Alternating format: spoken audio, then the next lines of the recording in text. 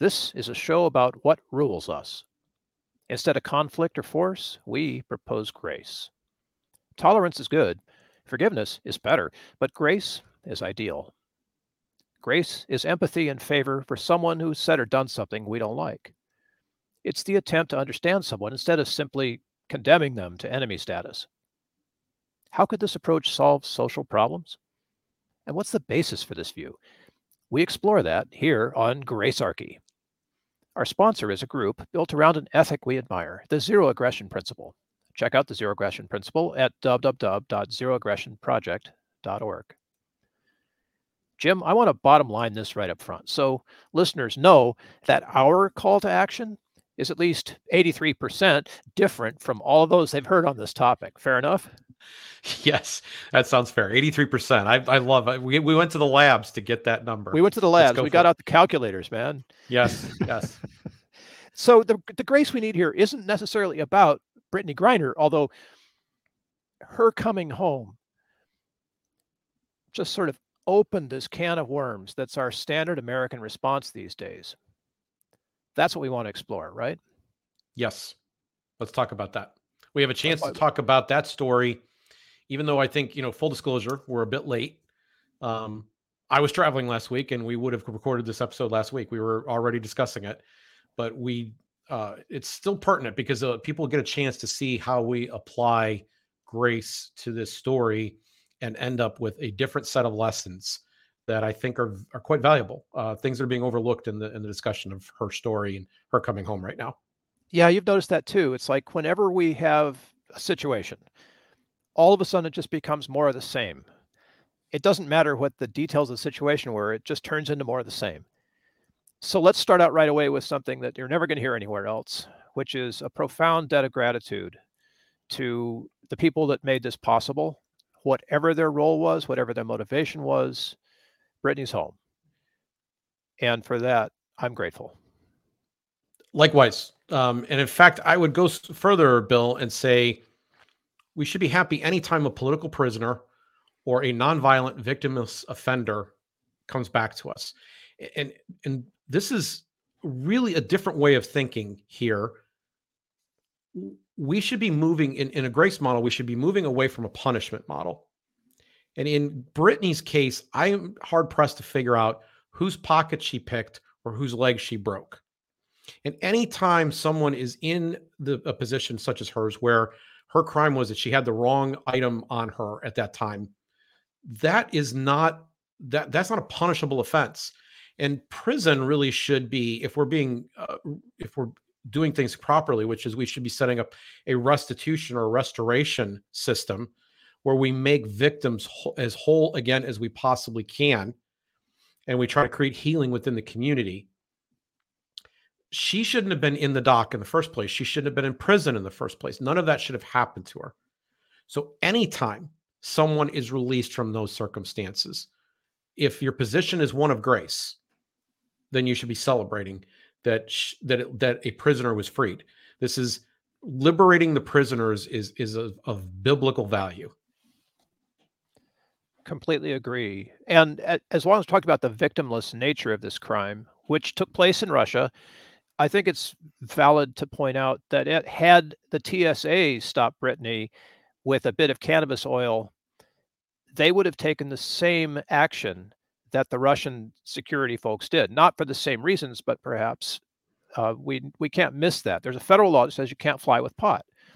And if you try, you could be, I don't want to say jailed, but you could certainly be arrested and possibly prosecuted, right? Yeah, there's a legalism that's at work here. And, if you go into the scripture, legalism, the Apostle Paul deals with this very directly. The law gets in the way of grace. It interferes with grace. And it's not like how good we are. And in the same context here, why is there a law? Like, think about this for just a moment. Like, literally, why is there a law that you cannot take cannabis or marijuana or heroin or aspirin or a hoagie sandwich? Well, I can get that one. It might other people around you might not like the smell of it, for example. But like, if you've got something in your luggage, what does it matter what you've got there? Like, that's the issue. Like, what was she going to be able to do to harm other people by bringing that possession? Diamonds, gold, like what names things there? Like, there's a whole variety of things that should have been bringable, to coin a word, onto the plane. They have nothing to do with the travel experience of anybody else on that plane. Yeah, there's an overreach to this law that's sort of ugly in a way, and the consciousness of the nation, at least in America, is kind of shifting now. We've got Biden releasing, well, not releasing, pardoning all the federally imprisoned, which doesn't really result in anything. It turns out there were How many different exceptions can you carve into something? Do you know how many people this made big national news? Right? We were supposed to all be, and I did. I exulted. We talked about it here. I exulted in the fact that these pardons occurred. This was fantastic news, except there haven't been one yet. Not one. And they don't apply after the order. It was for everybody in the past that fits this narrow constraint. You ever see Steve Martin's movie, The Jerk? Oh, of course. Yeah, absolutely. Okay. Do you remember the scene where he's working at the carnival and he says, everything below this line and above this line, between here and there, the pencils, but not the erasers, right? Yes. That's the policy that was elucidated here. It was sold as like, oh, we have come so far. We are going to release the prisoners who are there for nonviolent drug offenses. But they wrote it in such a way that no one's included, not even the pencils.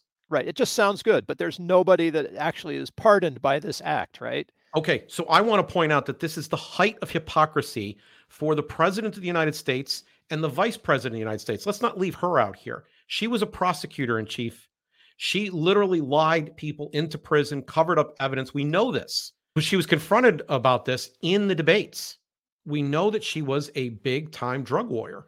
And the president of the United States was involved in constructing a lot of the present law that we have on prisons, on parole, on predators, on drugs, on federal sentencing guidelines. He's been there all along, and he's been front and center in this. So he's caused a lot of this problem. So for him to be standing there back in the 80s, he's part of the, this is your brain on drugs movement. He's at least, well, he's been in the Senate since what, the late 70s? Late 70s. Yes. And he was on the Judiciary Committee for much of that time. Chaired it for even a while. And yes, he's very much involved in these issues. He's a part of the problem. And when he announced that he was going to be part of the solution here a couple of months ago, we all got very excited, right? This was a huge leap forward, but it hasn't materialized. Not one single person, as I'm sitting here talking to you, has been released as a result of that order. It is completely oversold. It was political bullshit. So as long as we're on this topic, president has the power, governors have the power. Why are not these victimless crimes being, I can't call them victimless criminals, but why are not these people who have been locked up for no reason not walking free right now? Politics. It's one, I mean, he did actually, we've come far enough that he felt he was going to gain some temporary advantage in the fall electoral campaign by saying that he was doing this. But not enough that he's going to actually take the risk. Almost every governor and president has been scared since Michael Dukakis ran for president, and he got hung for allowing a furlough program to exist during his term as governor that resulted in Willie Horton going out on a murder spree, a 2-state murder spree. No one wants to take the risk of being the person who let out somebody who would have been in prison otherwise, and then being labeled soft on crime. And so I think they have a very hard time doing this, but it really is up to us. Like, how much pressure are we putting?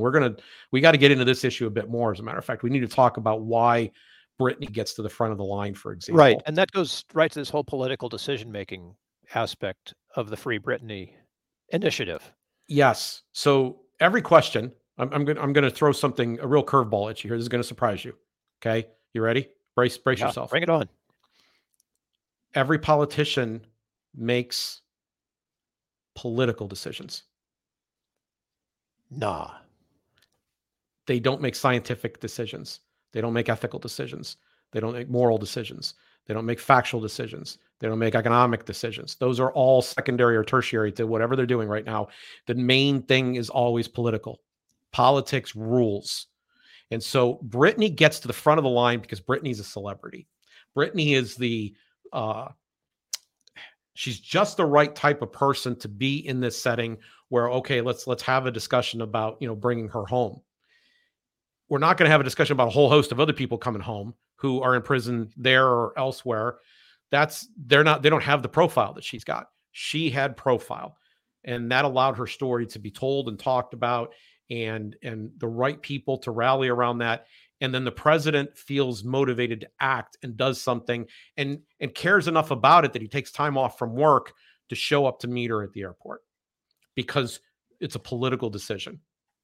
And so the flip side of that is if you have somebody that you're thinking of and you say, well, they shouldn't be in prison either, you have to figure out how to make that person high enough profile that they would then get that kind of attention from the president of the United States. That's no small task. She has a big head start because of the fact that she's in the WNBA. That's huge, right? She had the right profile to do that. Not everybody has that. You and I don't have that, right? I'm a little bit too short and to play basketball, right? So it's not going to work out for me. It's a little bit too old, right? Yeah, it's not going to happen. But having that wealth of that fame made that possible for her. And that's how political decision making works. If you want your person to get to the front of that line, you have to do the things to make that story painful to the politicians and rewarding if they act on it. So this leads right into the next thing, which is if the decision is all about grandstanding, for whatever cause or purpose you might be, then the immediate knee-jerk reaction from the opposite team is to accuse you of bias and just all the other things that go along with, have nothing to do with gratitude, have nothing to do with grace, but just continue the conflict. Yes. But bias cuts both ways, man. Oh, it does. It does. And I think this brings us into the Paul Whelan story. Yeah. First off, I just want to say, I'm going to offend a lot of people here right now. This is the most offensive moment in the whole show. You ready? If you posted a meme about why Paul Whelan instead of Brittney Griner, there's a real strong chance you're full of it. There's a real strong chance that that a week before this pardon came down and Brittney came home, you had no earthly clue who Paul Whelan was. And I'm going to go one step further. There's a very high likelihood that even after you posted, you still didn't know who Paul Whelan was. And one more layer, just to show you, I'm going to bet in most of the cases of people who made an issue of this, they won't care next week. When Christmas comes and Christmas goes, they are not going to say anything more about Paul Whelan. I had to look him up, man. I wanted to know. And so did I. And it's good. And for his family to step into this and to try to use it to elevate his profile, bully on them. This is the right move for them to do. And I'm glad that they were able to do that. Good for them. But all kinds of people said, well, it shouldn't be Brittney. It should be Paul. We'll get to that in a second. They didn't know who he was. They're being manipulated by a media agenda setting system. And this is really horrible. This is the exact antithesis of grace and probably the most important point we're going to make today. So the media agenda setting is step one. And the way it works is if a story is at the top of the fold, as they used to say, so it's on the front page of the newspaper. If the story is on the 3-minute radio broadcast that they do at the top of the hour, where they're giving you the news. If the story is in a high position on Yahoo and Google in the news feed that you get, those types of stories change the discussion. And one of the places that they go to first is they go to the TV networks and they start talking about those same things. And they go to talk radio. I know this from experience. I worked in talk radio. You look at what's in the headlines. And we learned when I was running Downsize DC that the headlines got us the most attention. So it starts with media agenda setting. And everybody jumps onto the bandwagon and gets into that. Well, what happens when it's in the media agenda? Well, the media cares about conflict and ratings. And so they try to find the conflict between the sides. They try to design two nice sides to combat one another, and they force them to fight. They push them together into combat. This is the conflict machine in action. And the conflict machine is a better term for politics. It is how politics actually works. We are drawn into a drama, a script that has the good guys and bad guys, depending on your perspective. And we are supposed to fight with one another until there's a resolution to this conflict. And the media is happy to oblige, like a soap opera. When we are tired of this story, they'll move to a new one. They'll invent a new one, and then we'll have conflict over that. And this is how we handle or make social decisions on a broad basis across society. Here's what the conflict machine is not. While it's so busy dividing us, while it's so busy producing tribalism, while it's so busy causing people to begin to hate each other, it is anti-grace. It is the opposite of grace. The number one grace point for today actually is leave the conflict machine. And that means maybe turning off the television. So one of the things, Paul Whelan, we just discussed him a moment ago, people didn't know who he was, but there was another side of that conflict engine that said, wait a minute, we have to have a solution or a substitute because Brittney isn't legitimate. She's not sufficient. So we're going to offer Paul Whelan as the alternative. And this is all people got motivated to say that Brittney didn't earn or deserve it. There's grace absent, right? She has to earn it, so she doesn't deserve it. And Paul Whelan does deserve it. He's the worthy substitute. He's earned the right to come home. He is more deserving of that award. So they couldn't have the grace to celebrate that Brittney came home. They had to make it Brittney versus Paul. And most people didn't know who Paul was in the first place. And so you could see everybody getting sucked into the conflict machine, and grace gets left aside.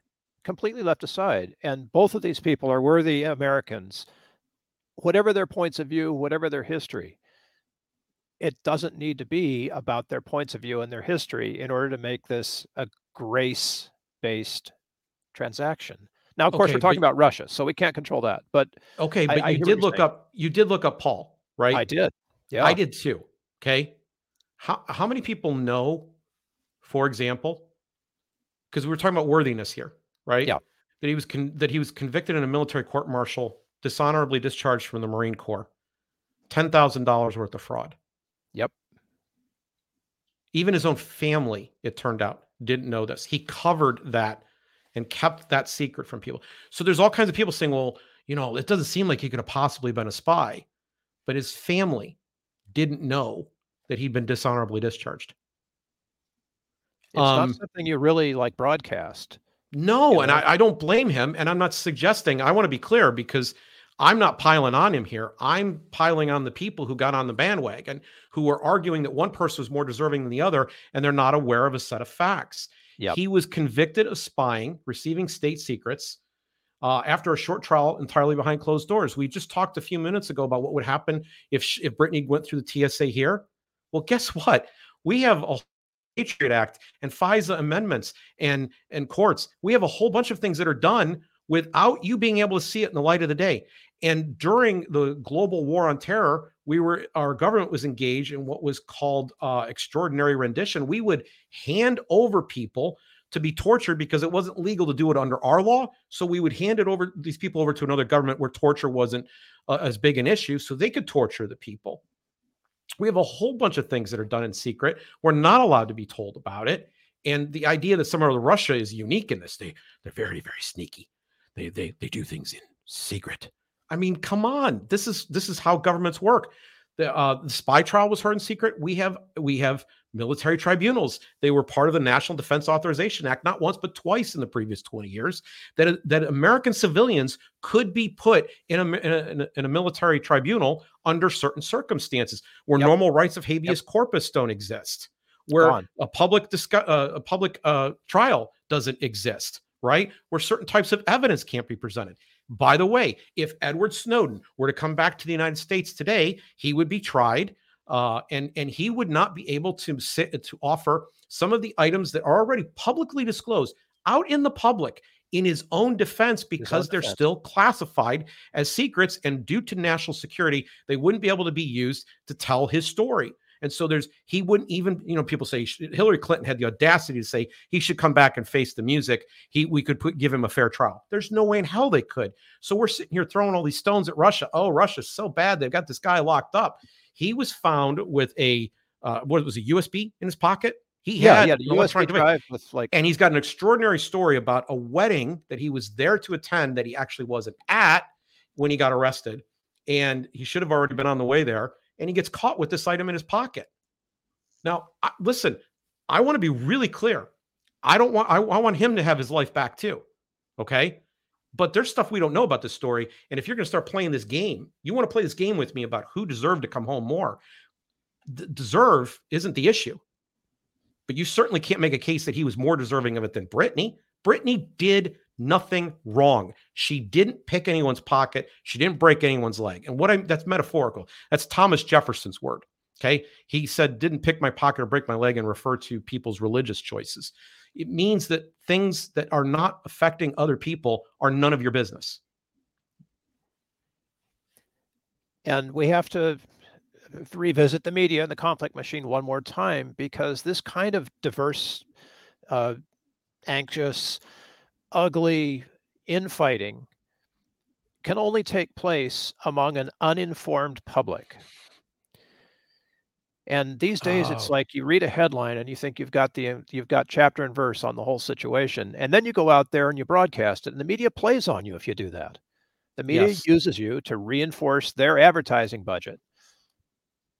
So what we just went through here in discussing his situation, the Marine conviction, the Marine dishonorable discharge and conviction, and some of these other details, gets to the point where I bet that most of the people who posted the meme saying that he should come home were not aware of this information. And so there's like this confidence because other people start doing it too. And you're not supposed to like Brittney, which we'll get to in just a second, that you have a sense of knowledge. And I'm going to call it the false sense of knowledge. You have this confidence in your own ability to assess things that is not borne out by actual knowledge of the situation. So the way that you and I met was through a temporary aborted project called the Exit Network. And the most significant thing I did during the time that I was there is we did an investigative piece on the use of hydroxychloroquine as part of an early treatment cocktail, and the government's war on HCQ that subsequently followed.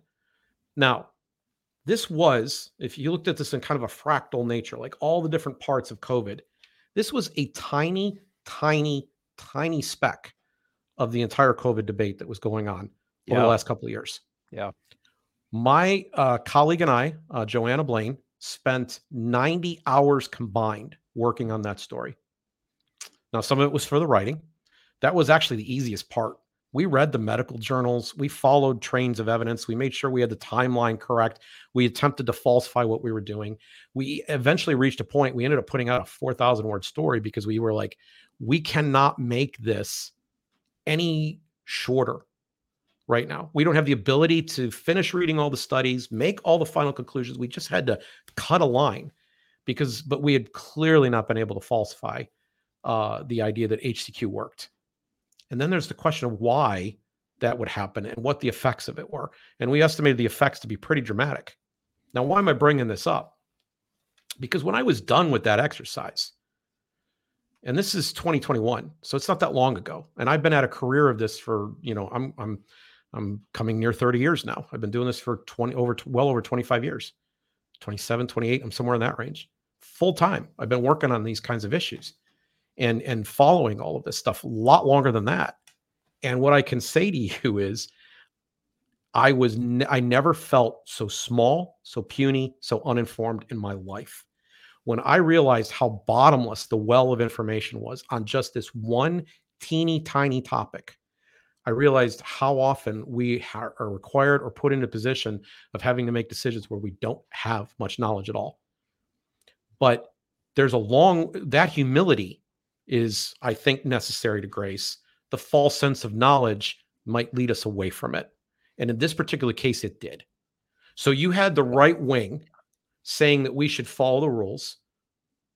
Brittney she's in this trouble because she put herself there and she didn't do what they said, right?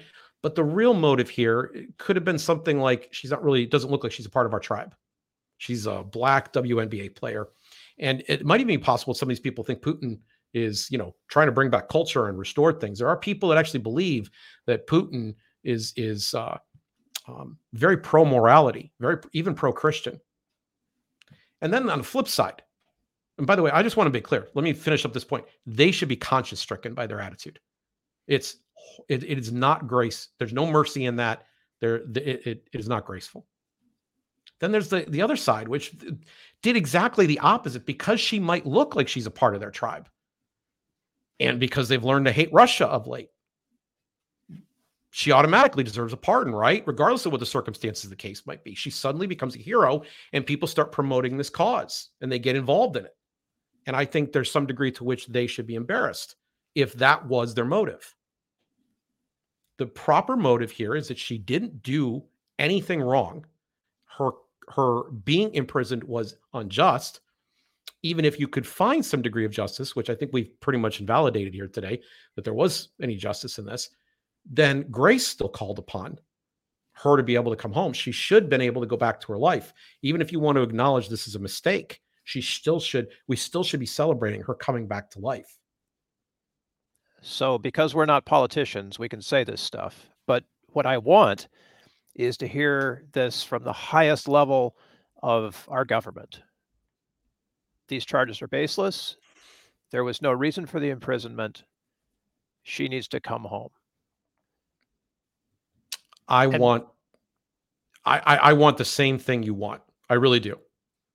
But I think that is wanting. There's a degree to which there's almost a wanting too much there. Yeah, Jim, I admit it. And I know it's not going to happen because, as we've said, decisions are political. Yeah, I mean, that's true. I'm thinking more about the fact that right now, the real lesson of the Brittney Griner story is how I respond to it. So when you step into a voting booth, you're not going to change the election. If the election came down to one vote, yours, they'd have a recount and figure out a way to invalidate one of those votes or more.